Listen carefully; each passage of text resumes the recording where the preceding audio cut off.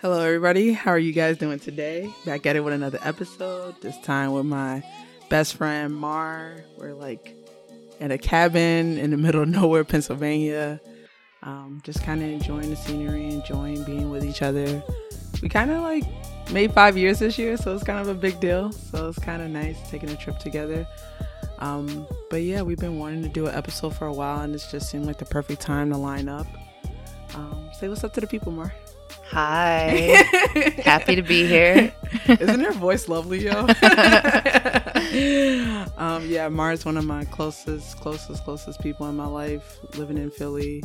And today we're going to just talk about loosely like ideas about self-definition and how art has played a role in that process for us, from early stages and our exposure to art to now as adults living in Philadelphia and our respective jobs. So I'm excited to have this kind of conversation. It's a lot of different things that have been flowing through my head lately, and I couldn't think of a better, more perfect time to kind of like digest some of these ideas as we close out the end of the season of Unraveling, but also like close out the end of the year. So yeah, let's get into it. A lot of these ideas were coming up for me this week, specifically because of Kwanzaa. So happy holidays to everybody. Happy Kwanzaa. Today is actually, I usually don't do my like time markers with these episodes because then it kind of like reveals how soon or how late I recorded them. But for the sake of like where my brain has been at, this is the third day of Kwanzaa. Ujima, which is like collective building. And this is my first year celebrating Kwanzaa. And I've been meditating on the previous days, like the first day, Umoja, which is about unity. And then as well as like the following day, Kujichagulia. I'm most likely saying that wrong. Because I'm on tape. Now, if I wasn't on tape, I probably said it right. But, the first 2 days were really like pivotal for me in thinking about a lot of stuff. As a Black person, of course, but as someone who has found community in different folks and different people, like how do we think about, growth within unity and what it means to build bonds across different relationships. But then, vice versa, how does self-determination play a role in that? And I think that it's really easy for unity to kind of take on the mask of like absence of self-determination. But one thing that I've really enjoyed reflecting in the cabin lately with you is like how it's through these bonds and through community that we build and we cultivate that we find language that helps us describe who we are and the person we strive to be on an internal, but of course external level. So that's kind of where my head is at loosely about self-determination.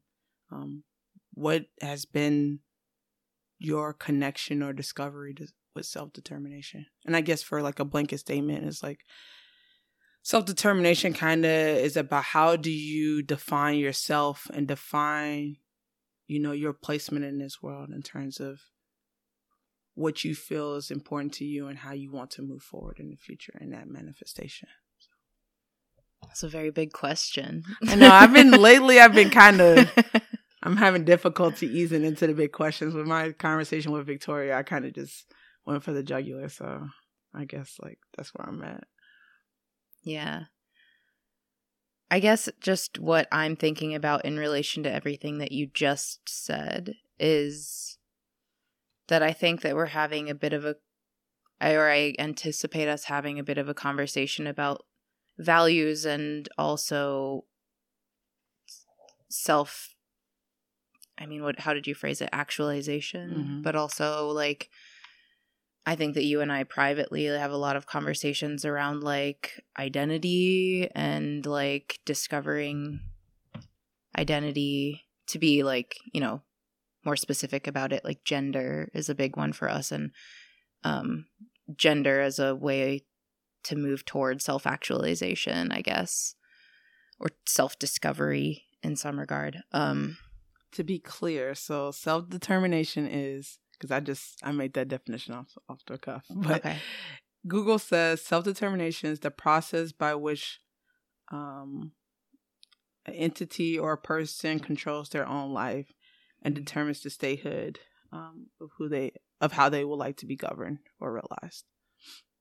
And then self-actualization, which to me are very similar, but I think they differ in kind of like how you manifest that thing. So it's like self-determination feels like a declaration of like how you see this being shaped, versus Google says self-actualization is the realization or fulfillment of one's talents and potentialities, especially considered as a drive or need present in everyone. I feel like for me, in a way, that I feel like I do it backwards from you. Like, I feel like I do the process of trying something out without knowing how to name it or define it. And through that process of trying to live something out, or in the case of making the thing and being like, I know that I'm, like, if I'm making a ceramic object or something, like in the past, I've definitely made a sculpture and said, I'm making this. I know I made like a tombstone that says "Eat My Dust" on it. And I added this like cocoon to the side of it. And I couldn't, there's like general ideas around like what a cocoon could represent that I was toying with, but that a lot of times the things I'm thinking about are a little on the nose. And so I knew I added it, and I was not trying to think too hard about why I added it, because it felt like it was going to be too obvious of a thing, or I might end up writing some words on it that I would have regretted writing on it or something. And I just said, I know I did that for a reason, and I'll like figure it out later. And I just let myself go through the process of actually making the object. And then it wasn't until like that object has sat in my studio for a couple of years that I think I text you over the summer saying, I think I figured out what Eat My Dust is about.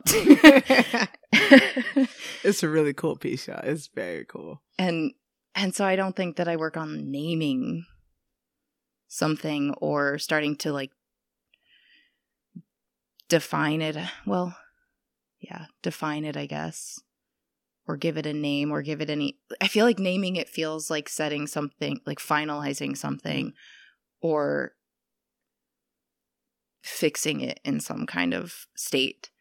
And I'm afraid of doing that too soon, which if you do that too soon, to me personally, it feels like that you can't go back and change your mind. And I know that that's not true, but that's how it feels. It's a lot harder for me personally to name something or give something a rigid definition and then allow myself to go back and return to it and allow that definition to change, particularly if other people are involved in the process, because then I feel like I have to explain it to somebody else that the definition has changed. And that's, I think, how, for like things regarding myself, has also been how a lot of that has played out. But I would like to politely push back, only because, of course, like I see you in a similar but also very different way than how you see yourself. And I think you have this very deep intuition that is just like unwavering. And I think in the past couple of years it's come out more obvious. It's like when it's a cloudy day and these rays of the sun just kind of poke through.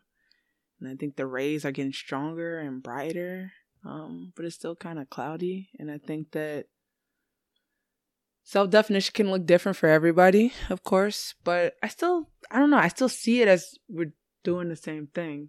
I think that you have like this beautiful attraction to stuff, and then you're just like figuring it out along the way. But I think that there's still something that you're claiming, something intuitively that you're defining. And it's really rough, but it's just getting more refined over time.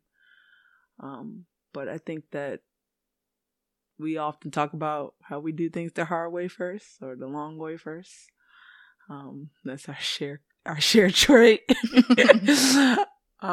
But I still think no less. Maybe I ramble and talk about stuff and name stuff more easily, but I think it's a lot of similarities in how I see you move through spaces.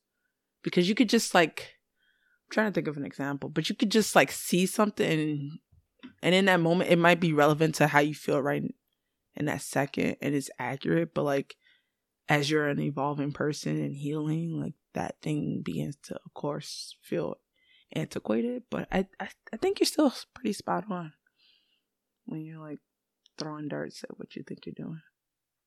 Yeah, I think that, and I'm not necessarily saying that you and I do something like backwards or completely different. I think you and I have a really similar way of processing things, but I think it seems to me like you figure it out through verbalizing it and like wrestling with the like with it in that very like throw everything out on the table, look at the words, rearrange the words, define the words type of way. And I feel like maybe I'm doing it in a very feelings-based way that then I'm not ready to apply words to it until I have spent time feeling the feeling of it and then deciding which words are the most precise to apply to it is maybe the way that I'm thinking about it. Do you think that this process of just feeling and doing art has been a vehicle for helping you figure out aspects of how you define yourself or determine yourself? Yeah, definitely. I think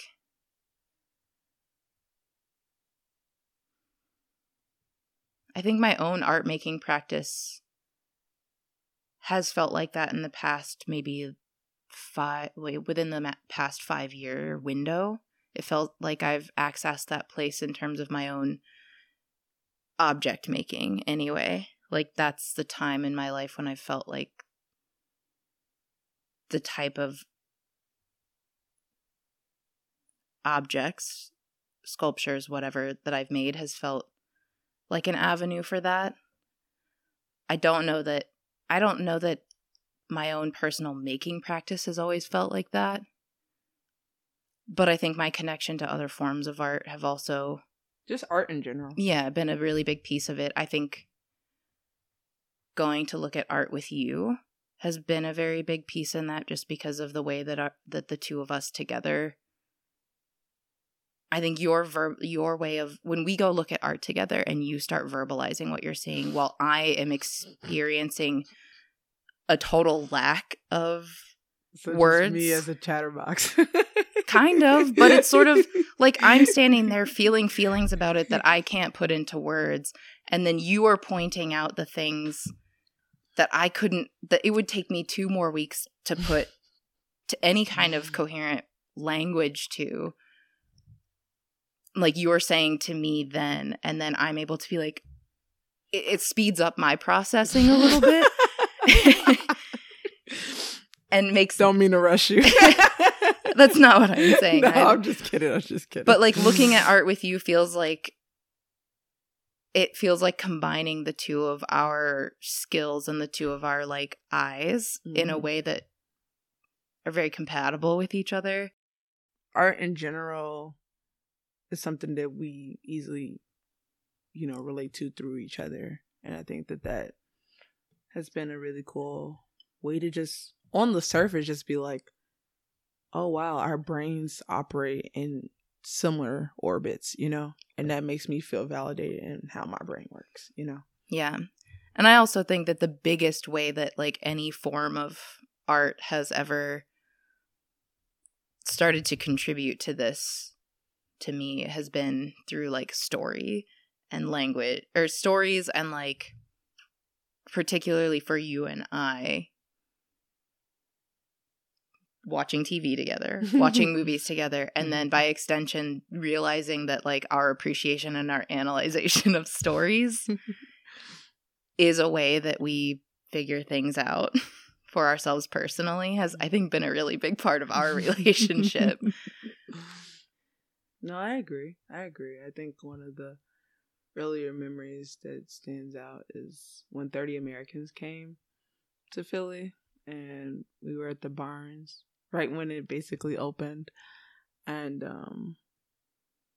I remember being like encapsulated with that. I forgot what piece that is, but I remember it was towards the end.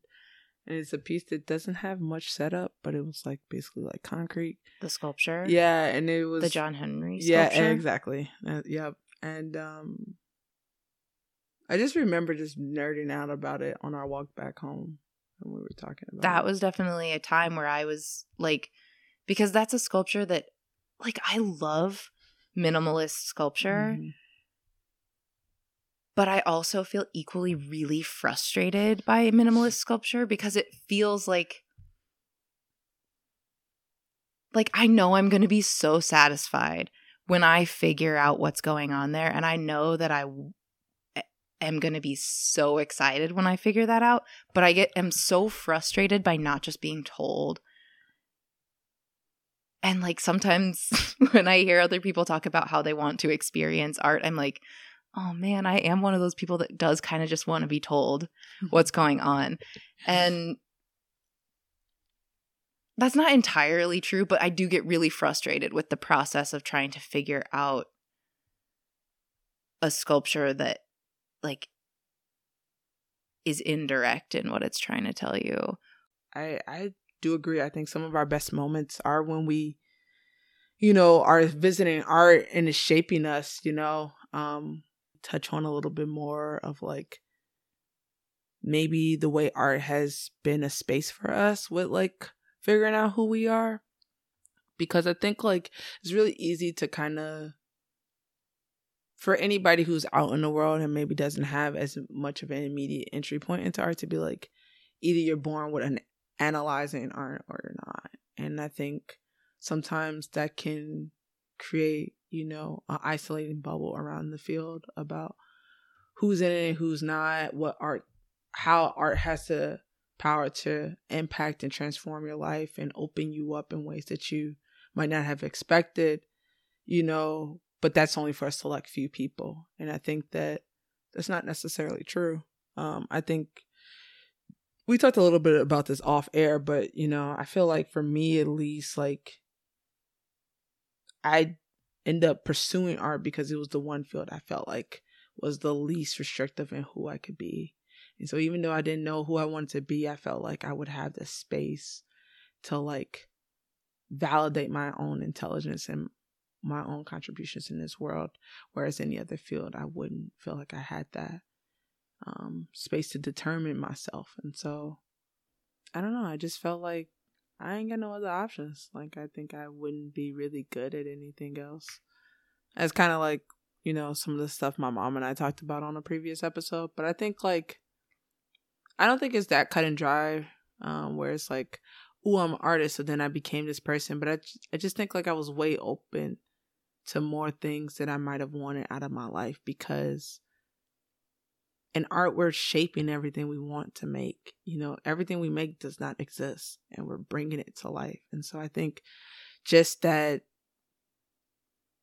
lifestyle made me more open to stuff that I wanted for myself. In Chicago, I felt like, when I was in high school and the friends I ran with that were like also like we were doing art stuff, we were kind of pushing each other, but it still was kind of competitive like sports. It didn't feel like we were, in private, it felt like we were kind of getting at some more intimate stuff and trying to be the person who we wanted, but it still felt kind of like sports where it's just like you just do really well in this craft and then you get good and then people pick you to be on their team, but it's just like as I got into college, it just opened up into something way more vulnerable, where it was just like a lot of the self-discovery was happening way outside of the studio. And it was helping me make choices about how I wanted my life to be. And I don't think that really would have been possible for me, at least, in any other profession. Yeah, I think that my experience, I still feel like the way that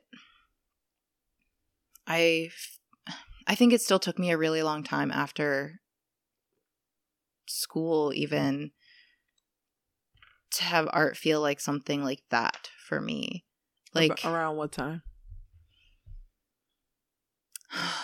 It was many years after I graduated, because once I was then going to school for ceramics, even though then I had made this conscious decision to go to school for art, I think I went to a school that was very devoted to craft in a particular way. And I think that rather than I knew that I was attracted to the type of work I knew was really attracted to conceptual art. I didn't really know how to access that for myself, but I did know that I could be really good at trying to figure out the technicalities of this medium. And the medium is so technical. Ceramics is so like I was taking a kiln building class that was about like math. And then I was taking, I was learning things that were like how to fire kilns, how to mix a glaze, like things that were very like try to follow very, steps, very, yeah, like jargon based. Yeah. And they weren't, I felt like I was trying really, really hard to make conceptual work. And I think that some of my teachers and mentors were doing the best they could to try to nurture that in me, but their work was also not really about that. Like a lot of them were very they were wood fire nerds that loved glaze and stuff, and that's great for them, but they were trying their best to help me build the things that I wanted out of my work, but they were limited in their ability to do that because that's not how they were thinking about their own work. And so I kind of felt stuck, and then I couldn't figure out how to get unstuck in it. And then when I graduated, I felt a little resentful for a couple of years about my experience in art school because I just wished that I had more art history, because I thought that was one avenue in which I could have been challenging myself intellectually a bit more rather than trying to learn how to figure out this medium. And I resented my mentors at the school for not being able to be what I needed them to be. Yeah. How did you make the jump to the little boxes? Because it feels like, of course, I've seen older versions of your work, but I don't know, I just always thought with time that stuff was always there. But it seems like the boxes that it does a lot of what you said that your work wasn't previously doing. It does really well in those tiny little boxes. What are they called? Worry boxes. I think that was a very early rendition of, I don't even know if I've ever shown you any of my work from when I was in undergrad. Very bits and pieces. I was trying really hard to make, at that time, figurative work. And I loved Beth Kavner.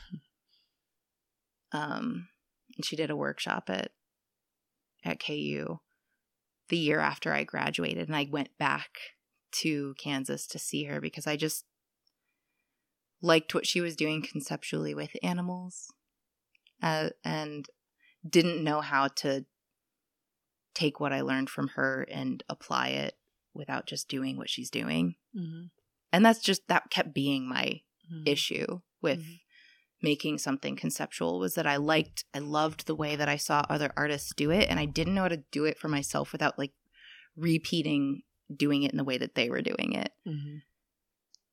And that if I tried to do something conceptual with my work, it felt like I was being too on the nose, too direct. And I didn't know how to access my own visual language and symbolism, I guess. And the way that I got to those worry boxes was kind of a process of still jumping through some of that, because I worked for Rob Lugo for a couple of years making his work, and I knew what his work was about, and I knew what types of historical references he was drawing from. and because I worked for him full time, it was hard to spend all day long making his work, making patterns, thinking about the ways that he's like thinking about and being knowledgeable about what he's referencing in order to like replicate certain patterns and everything in his work, and not bring that back into my studio practice. And then again, I felt like I was trying to make my own work, but I was still pulling too directly from somebody else's. Mm-hmm. But you don't think that the worry boxes are yours? I think the worry boxes were maybe one of the first things that became mine. Like, I started making drawings, and I think I was pulling some of that figurative things that I was referencing. I was trying to pull from what I was doing in undergrad, and just pulling, like, how do I use some things from the figurative stuff that I was working in, and then I was just making it into, like, disembodied hands or something like that, and start pulling that into it as drawings, because then I was thinking about Greek pots having people on them and things like that. Is there a point of work that does feel really like yours since then? I think the stuff that feels like the most mine, I pulled entirely away from trying to represent feelings by showing a person experiencing a feeling, and instead started making objects. And the object that I chose to build had symbolic meaning. And then I like to put words in it. And the words that I chose, I selected for particular reasons. And it wasn't until I moved away from really like direct forms of representation that the work started to feel like it was mine.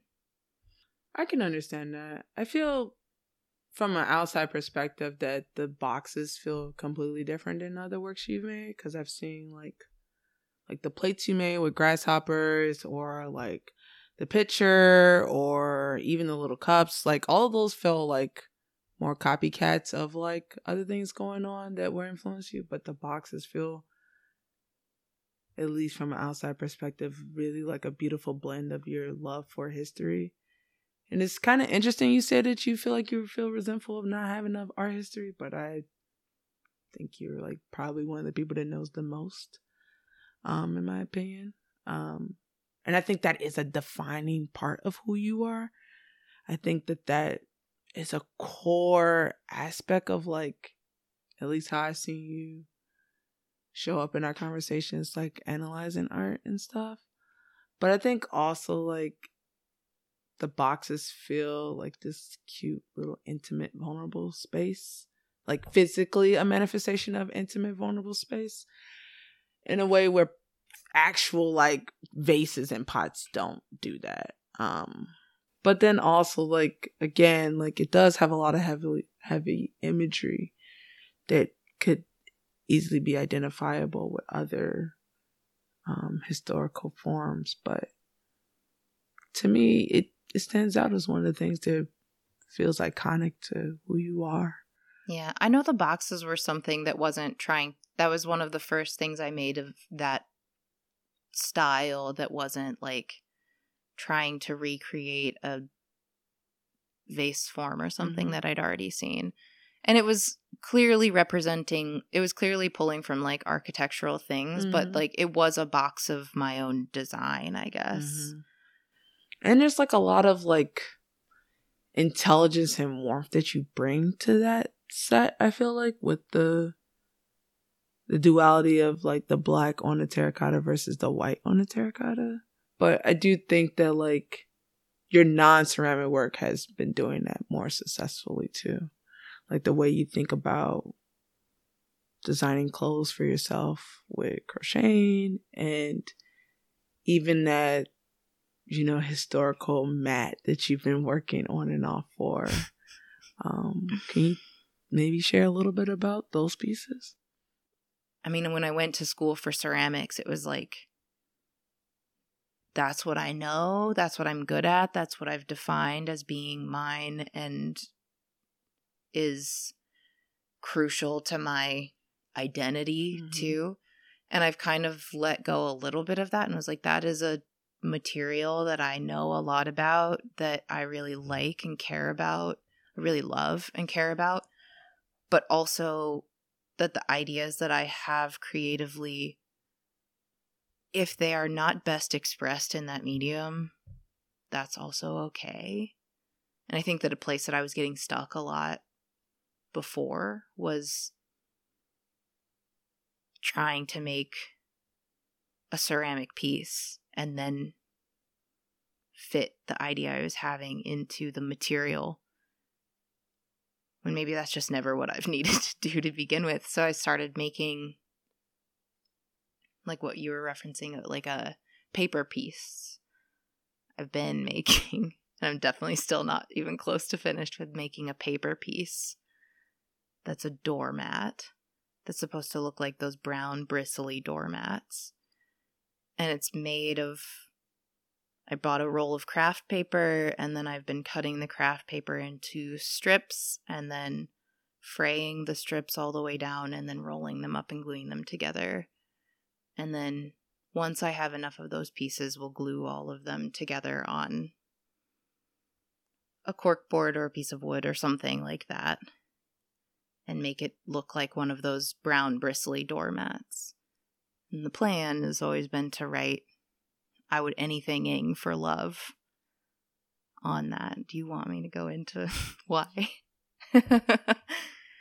I think it's like a really beautiful piece, mostly because like it keeps evolving over time. Yeah. I think it starts from a very like challenging space of like insecurity and deep desire to be wanted, until its current iteration feels like a metamorphosis of like a testimony to yourself about love, which is why I think it's like really brilliant. And again, like re-emphasizes this idea that I keep coming back to about art being a pathway of self-discovery and self-definition. You know, like, and that's why like though the boxes feel like not a true testimony of who you are, I think it's like, to me, a big step in the staircase, you know, a building towards not only you as an appreciator of art and a maker, you know, an art historian, a writer, a curator, just like a fucking human being, you know, like somebody who's open to change and open to self-discovery. And I feel like that's something really cool. Yeah. You know? I feel like you see the seed of that in those boxes in a way that I didn't necessarily, because they're not a piece that I've returned to the way that I have most of the work since then. But, and that's okay. Yeah. It doesn't have to be. Like, I think, I don't know, like it was something so different when you made them. Like, they were so similar but so different and so you. Like, I mean, I feel like a lot of it had to do with the naming of them, mm-hmm. because then immediately you were like, why are they worry boxes? Mm-hmm, mm-hmm. And I was like, well, I don't know. And then I was able to describe why eventually. So I guess it was the first time that I named something, and then I came back to it and was like, there is a reason I did that. Yeah. I don't know. I mean, like, they just, because to some people, I feel like you can be perceived as closed off. And that those boxes are just so ornate and so well cared for, but messy, and like you got to put the lid on correctly, like, or it won't fit. Like, it's so much of you in that piece. Like, I don't even fucking think about the fact that they're Greek related. I mean, that's like kind of an afterthought. And it's just like seeing you make more stuff since then, like the Eat My Dust. Like when you were building a tombstone, I was clearly like, there's some deep inner workings happening here. But I felt like you didn't understand, or you were like, I will let you have that. You were like, I'm not sure how I feel. To be honest with you, I've applied to multiple shows with that piece, and I think a lot of people have been like, I don't know about that. No, but Eat My Dust is like the best phrase you could put on it, especially I at the did period make of time. that piece that piece has evolved a lot over time, like I said. And that when I made that piece was something that I made from a very angry, resentful place. But I put that little cocoon on it. Yeah. And I knew I did that for a reason. And I knew that I was trying to play with the tombstone and make it light. But I didn't know how to like describe it in a way to people to be like, I am making light of something serious, but I didn't know how to tell people what I was doing with it. But and so people perceived it as being like, I mean, in my opinion, it's everything is working there. And I'm not just saying that as your friend. I mean, it's very similar to the John Henry situation, you know, where you're like so dead on an idea until it's like, you know, your demise. But what is the silver lining in that? You know, what is the cocoon emerging kind of like, or cocoon emergence in that aspect that is just like makes it all worth it, even in the blind, you know, stubbornness, you know? And it's just like, there's a level of cockiness that is just like unmatched that you can't like, because it's not like saying fuck off, you know? Like it's not, there's nothing vulgar. There's nothing like explicit. It's literally eat saying, my dust is so silly. Yes, yo. It's like, oh my God. Like, and I think that is a testament to your personality to a fucking T, bro. Like, you will tell somebody to fuck off, but you're more likely to be like, eat my dust. You know, and I think that there's something like incredibly like generous with that vulnerability in a way that's like only getting more potent as you find more materials to work with, not just with ceramics or visual art, but even like now with writing, you know, and like exploring that as a material to like, you know, find self-discovery, but also like manifest that shit, you know? How do you not only say like, that's who I want to be, but actually be that, you know? Yeah, I think that with writing, which is like a newer way that I've wanted to express my creative practice, or a new avenue I've wanted to take, writing feels especially scary because I think it's me trying to go ahead and put words whereas with like the works of art that I've made that like maybe incorporate words or something, like Eat My Dust, or like the trophies that I've made, or like the paper piece we're referring to, all have words in them, but are also about this like feelings place and this like experiential part of it. Like if I can just like dial back to and go back to like the paper piece is about the making of it. And that was another piece that I started making from a sort of like bitter place about like relationships and oh yeah, love. We can get into the layers, like to be a physical doormat, a living doormat. Yeah, like that love, piece was about the actual like labor involved in making it. The way that I chose to make it was a testament to our like try it the hard way first thing that you'd mentioned, that like I'm going to do it the hard way before I ever do it the smarter, easier way first. But that I did on purpose. It was like, this hurts my hands to make. It's frustrating. It takes a really long time. The reason it's been like years of me making it is partly because I just put it down because for like an entire year, I just don't want to make it. And it's just sort of like the fact that it is so torturous to make was such a piece of it, and was like had something to do with my experience of love in certain contexts, or like romantic love in certain contexts, that I would just torture myself for very, very, very long periods of time. And I think that when I had the realization about what the piece was about was over this summer too, that I told you about it. And I was like, oh, the whole reason I'm making it too is that despite all of this time and energy and pain that's going into like building this thing, that if I think about times that I've approached romantic or approach some form of love in the same way, all it amounts to is this like shaky foundation, builds this, like I'm building this doormat that if you stepped one single foot on it would crush it, ruin it. It would not be able to perform the function that it was intended to. And then I was like, that's what the piece is entirely about.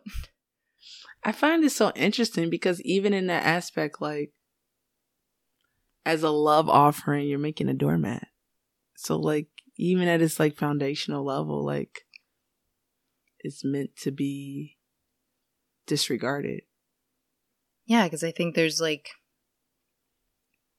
ways that I think that a lot of people can relate to just sort of showing up in romantic relationships very willing to kind of like give everything up about themselves, or like give everything to somebody at the expense of themselves and actually build something that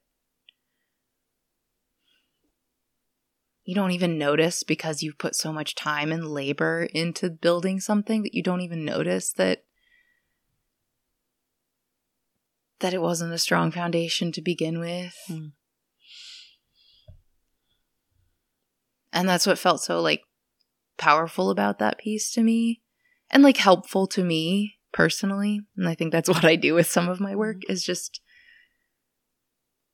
I experience art and I make art as a way to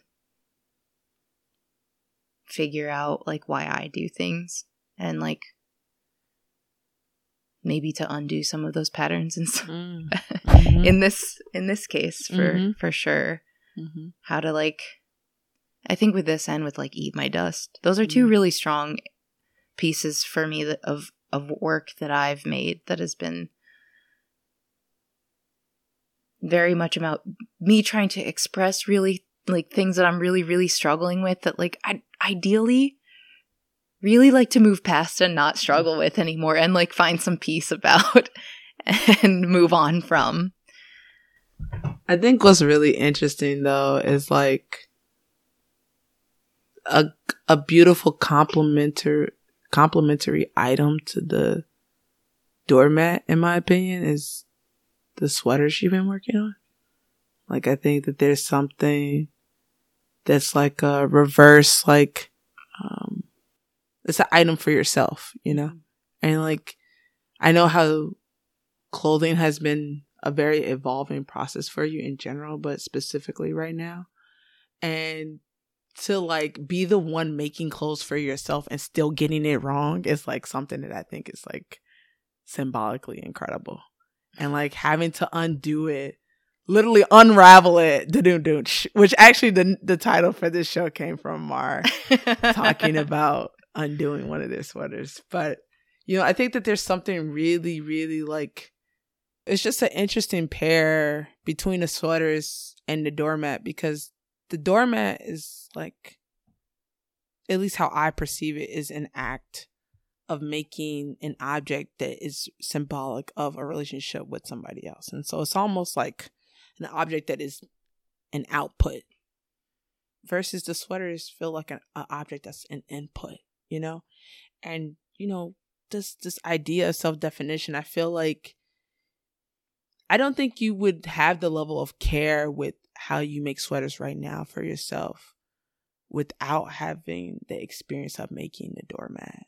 Because, at least in my opinion, the doormat was just like this aggressive labor of like kind of manipulative, toxic love, you know, like this unbalance of love. But like these sweaters, they take time and they take, you know, patience, but it's all like from a very strong place of care for oneself, that I think now, as you revisit the doormat series, that care and love will now show up.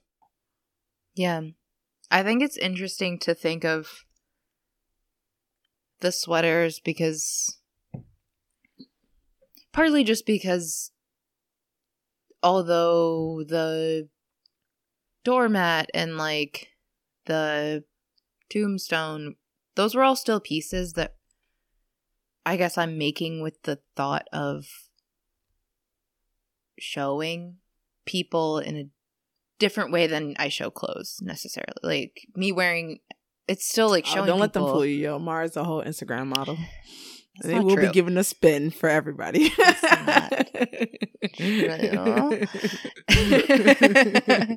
Gerald just likes me a lot. The sweaters were sort of like, you know, like I wasn't making those with the intention of them being this like piece that goes in. If I even was the kind of artist to have a website, which I'm not now, currently, yet. Or I'm not presently somebody with that kind of like presence as an artist. But I wouldn't think of putting the sweaters there. Like I still think they're a really big, like I can see, I don't think that was the intention when I was making them. It's partly that my mom taught me to crochet when I was a kid and I learned how to knit in high school. And I live in a household, as you know, with my beloved roommate, Natasha, who also makes clothing for herself. And we're both very crafty individuals. And so I still think there was a level of care in deciding that I'm going to knit a sweater was one, like a very intellectual challenge that I liked for myself. But it also just gets to be mine. Especially knitting a sweater. I haven't even finished this sweater either. But you haven't finished the doormats either. No, I have not.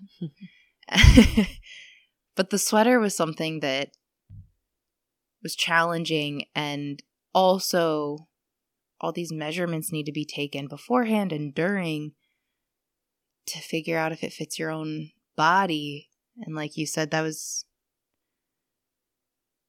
like there was a lot of care that had to go into like deciding that. So I made the measurements with just a measuring tape and tried to imagine like how would I imagine wanting a sweater to drape over me by having nothing but like a measurement around my chest and a measurement around my waist and a measurement around my arms. And that I think for me was very satisfying because as somebody who like, regardless of gender being even a piece of this, has always found it's like very difficult to find clothing. I have always had a very hard time finding clothing that feels satisfying on me. It's that I need it to fit my arms in a particular way, but I have very like strong upper arms that that aren't, I mean, I guess this is also me and maybe overthinking, like clothing is not made to fit anybody. It's not. I just listened to a whole other podcast about this. I know. And so I made the whole body, and the body fits exactly the way that I want it to. And then I made one sleeve, and I made the sleeve the right way, but I made the sleeve, it's just too small.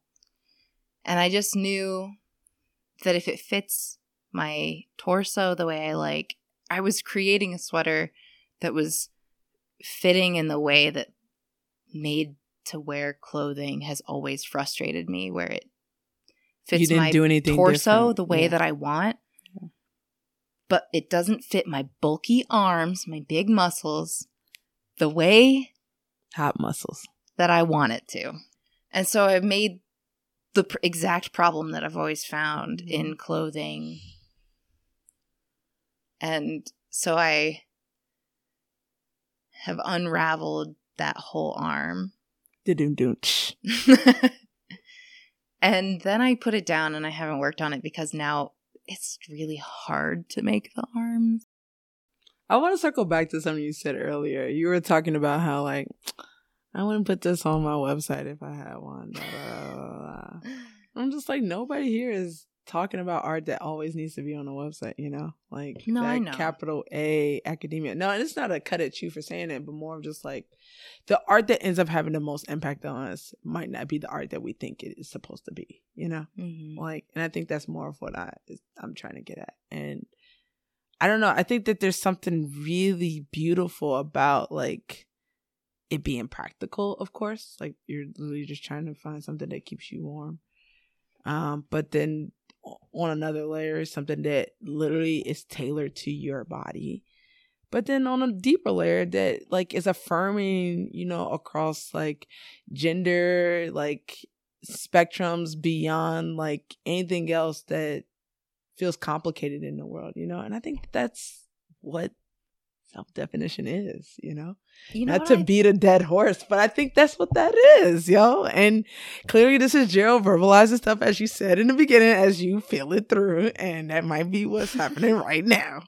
So, but I think what's so interesting to me is that I'm relating it to, because I'm trying to think through what I'm struggling with like right now, the current projects that I'm working on that are like articles of clothing for myself, or that sweater that I started last year and that I never made the arms for, and a sweater vest that I've been crocheting for myself this year. That's like I watched Wednesday, the TV show on Netflix, and then decided that because she wore a couple of really cute black and white checker print crocheted sweater vests that I needed one. But I am halted with both of these projects for the same reason, which is that I am worried that I invested all this time in these things, that once I complete them, I will feel immense disappointment because they are not gender affirming to my body, that I won't know what to do with that. Damn, it's like another fucking doormat. And but I don't have to wear the doormat, you know? I mean, to be very transparent too with like people listening, it's like when I made the sweater, I wasn't on testosterone. I didn't know I was trans. And I tried to, and when I was picking it, I knew I was trying to pick something that was like not a super femme cut sweater because I knew that I wouldn't want to wear it. But when I'm looking at it now, I don't know how I'm going to feel when the arms are on that sweater, or how it's going to feel when I wear it. Damn. And that feels really scary to me.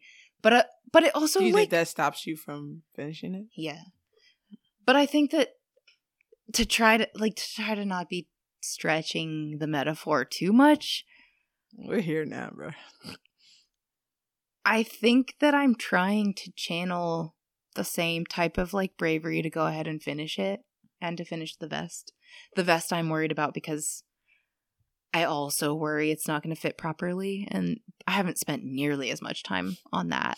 That's been a very quick project, but I'm worried about the same outcome. But deciding that I want to start writing.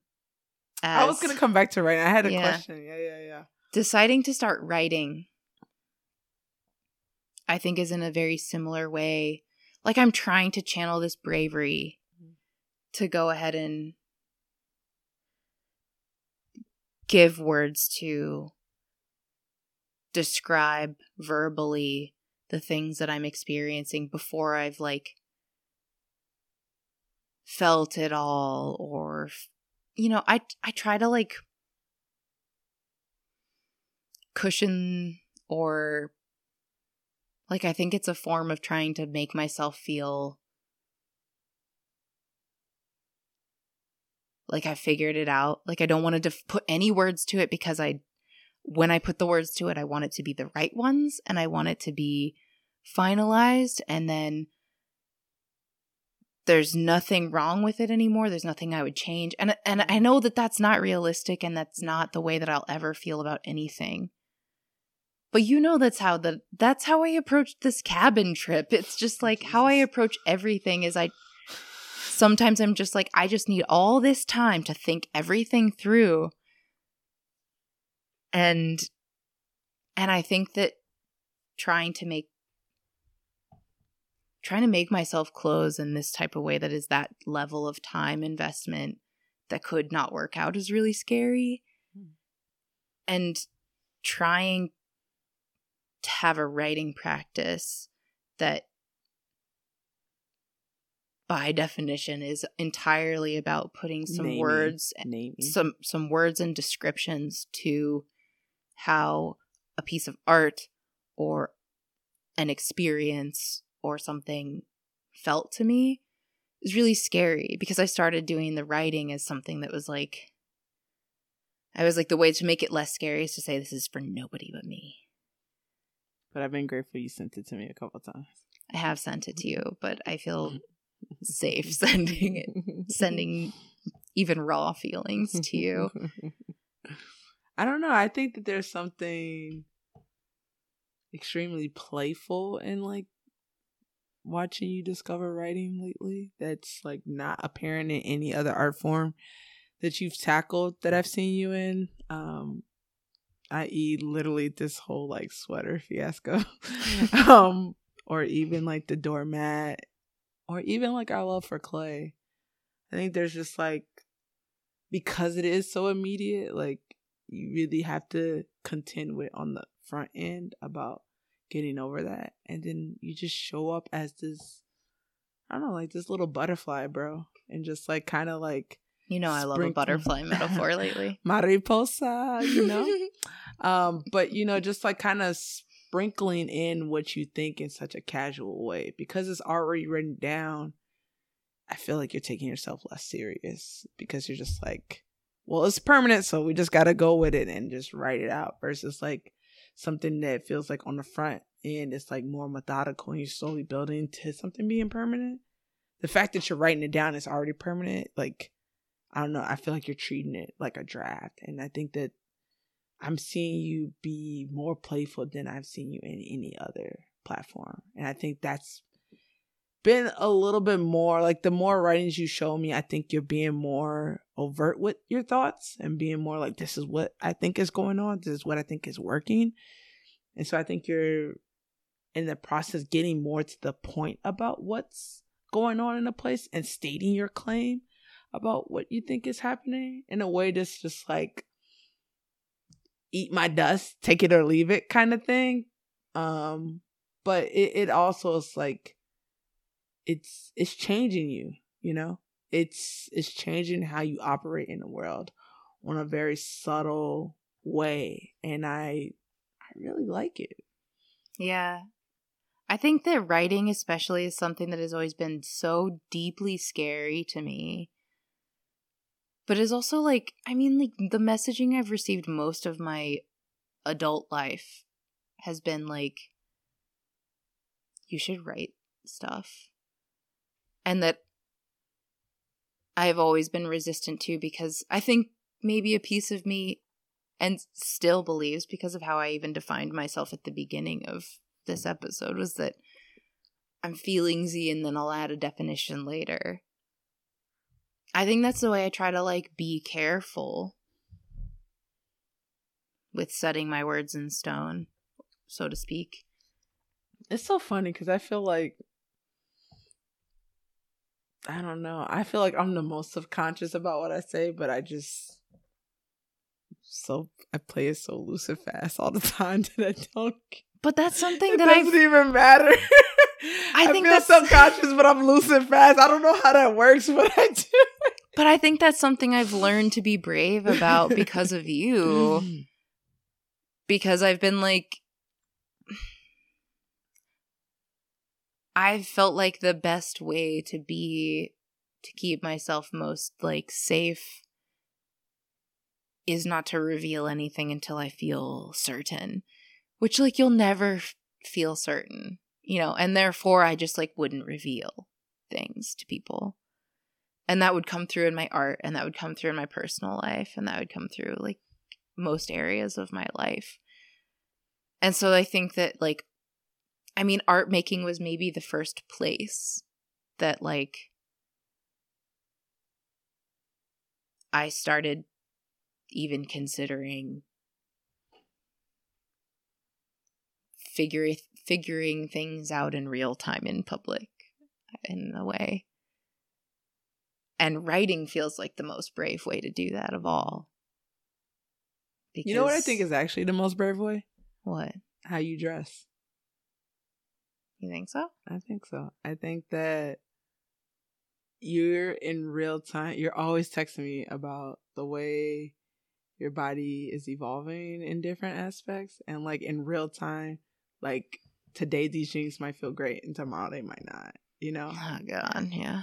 But I think that there's just like, you balance the aesthetic with the bodily function, but also the bravery of how you like you're searching for this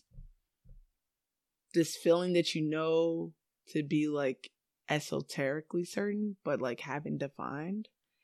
And every day you like dress yourself, you're like, it's an attempt to get closer to that. And I think some days it's just like you're dealing with real life shit and it's just like, it's not, I'm very far from the goalposts. And then some days you're like, I'm like, right, I'll get on it, you know? And I think that is the art form actually that I think you're like the most brave and the most like shoot from your hip about. And also the most like respect me, bitch. Like, you know, and I think that like, I see that show up in all these other things. But as you're talking, I'm like, no, how more dresses is actually where that art comes to life. That's very interesting. Because I don't disagree with you. I just never thought of it that way. But it's also partly because I'm not experiencing myself from the outside, too. So I think that you probably, of anybody, have the best outside, like, analyzation of how I've dressed changing over time. I mean, it's so hot. It's like, it's hard to keep up with. But For me, it just still feels the same as when I was a kid, where it's just like, we found one pair of shoes that is okay to wear. We're going to buy 5 pairs of those shoes. And that's all we're wearing until they feel bad to wear. And then we're switching it up. Yeah, I think you're like definitely breaking some of those rules. Like, I feel like you're more specific about what you want without actually knowing exactly what you want. And I think that's so hard for you all the time. Yeah. I think you just like, and to me, like, you know, I thought about this way earlier today when we were kind of rapping a little bit about this episode with self-determination. And one of the people that came to mind that is like one of the people I love so dearly is Muhammad Ali. And how like he was really drawn to the idea of faith. This is a very roundabout tangent, so please hold me to coming back to the idea originally. But I'm gonna try. I feel like, you know, Muhammad Ali was so drawn to this idea of faith, but growing up in an atmosphere of Christianity was so prevalent, you know, it never fit right on his body. But he was so attuned with himself and was like, there's something, I feel like faith is a part of my body, but this is not the faith that it needs to be. And just like fighting for that feeling without knowing that there's something else out there. And him coming to, you know, Islam and like it fitting perfectly, you know, like this moment of like, that's essentially what I was talking about before. I remember it's just like, what I love about you and what I'm comparing to Muhammad Ali is like fighting for this thing that you instinctively know, but actually have no logical like pinpoint on this is exactly where it needs to be, you know? And like fighting not only bravely about that, but just like so confidently and just like some days it's like on fire and like this is exactly where I need to be. And some days you're just like a little more shaky about it. But like, I don't know, I've always enjoyed that about people who have this connection to their core in a way that's like not perfect by no means, but it's just like unwavering. It's just like, I know that this thing is here and it will exist and I will obtain it and it will fit my body so perfectly. But right now I'm just like kind of shooting from the hip until I figure it out, you know? I think that's a very beautiful way of putting it. And it's not always the way that I perceive my own transition. Because as you know, I feel very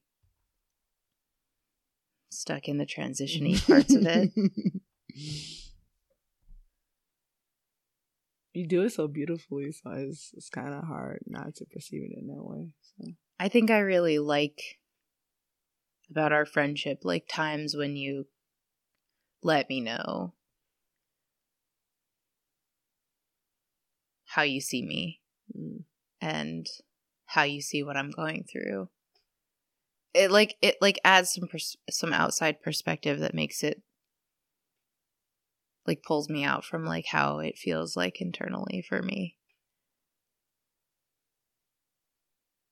I think that's really special.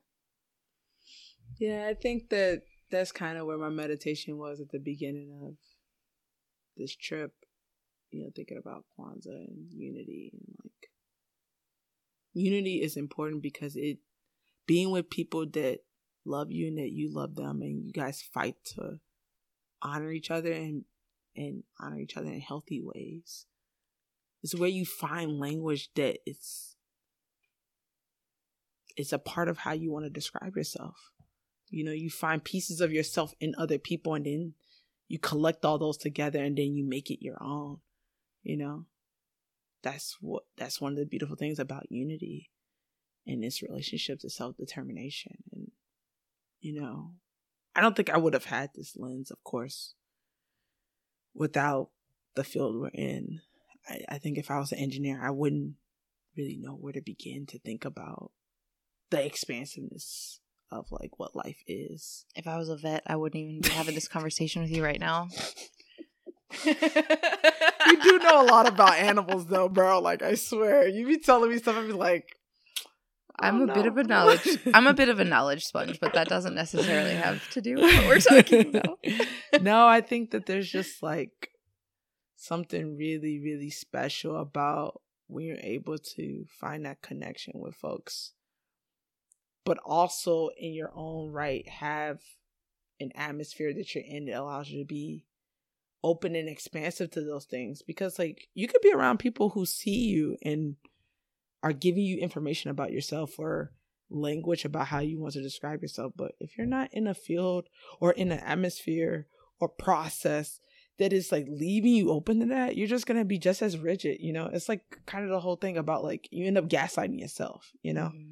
And that's one of the reasons why I want to record this episode specifically with you, because I just think that like I want people to feel welcome coming to the arts, and however way that, you know, shows up in their life, from how they dress to what music they listen to if they physically are making objects, you know, just welcome it into your life, because that will lead you to opening up other doors that might be helpful to you, you know, living a very fruitful and well-defined life, you know.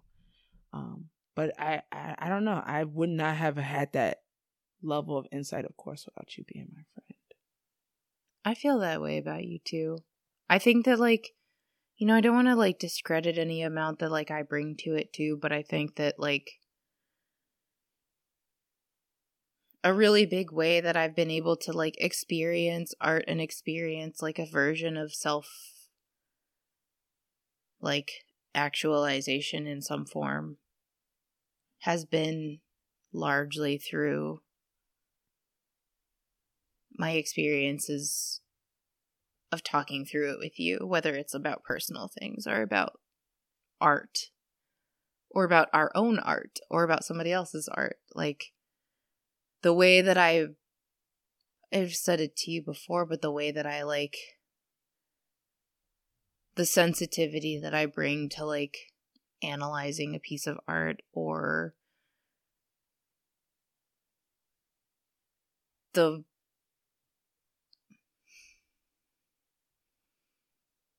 I think some of the things that you claim to like love about me are things that I've learned through conversation with you about how to put words, like how to pick the right words to say exactly what I mean about something I've seen or something that I feel, has been a really big part of like shaping who I am becoming and who I want to become. And like without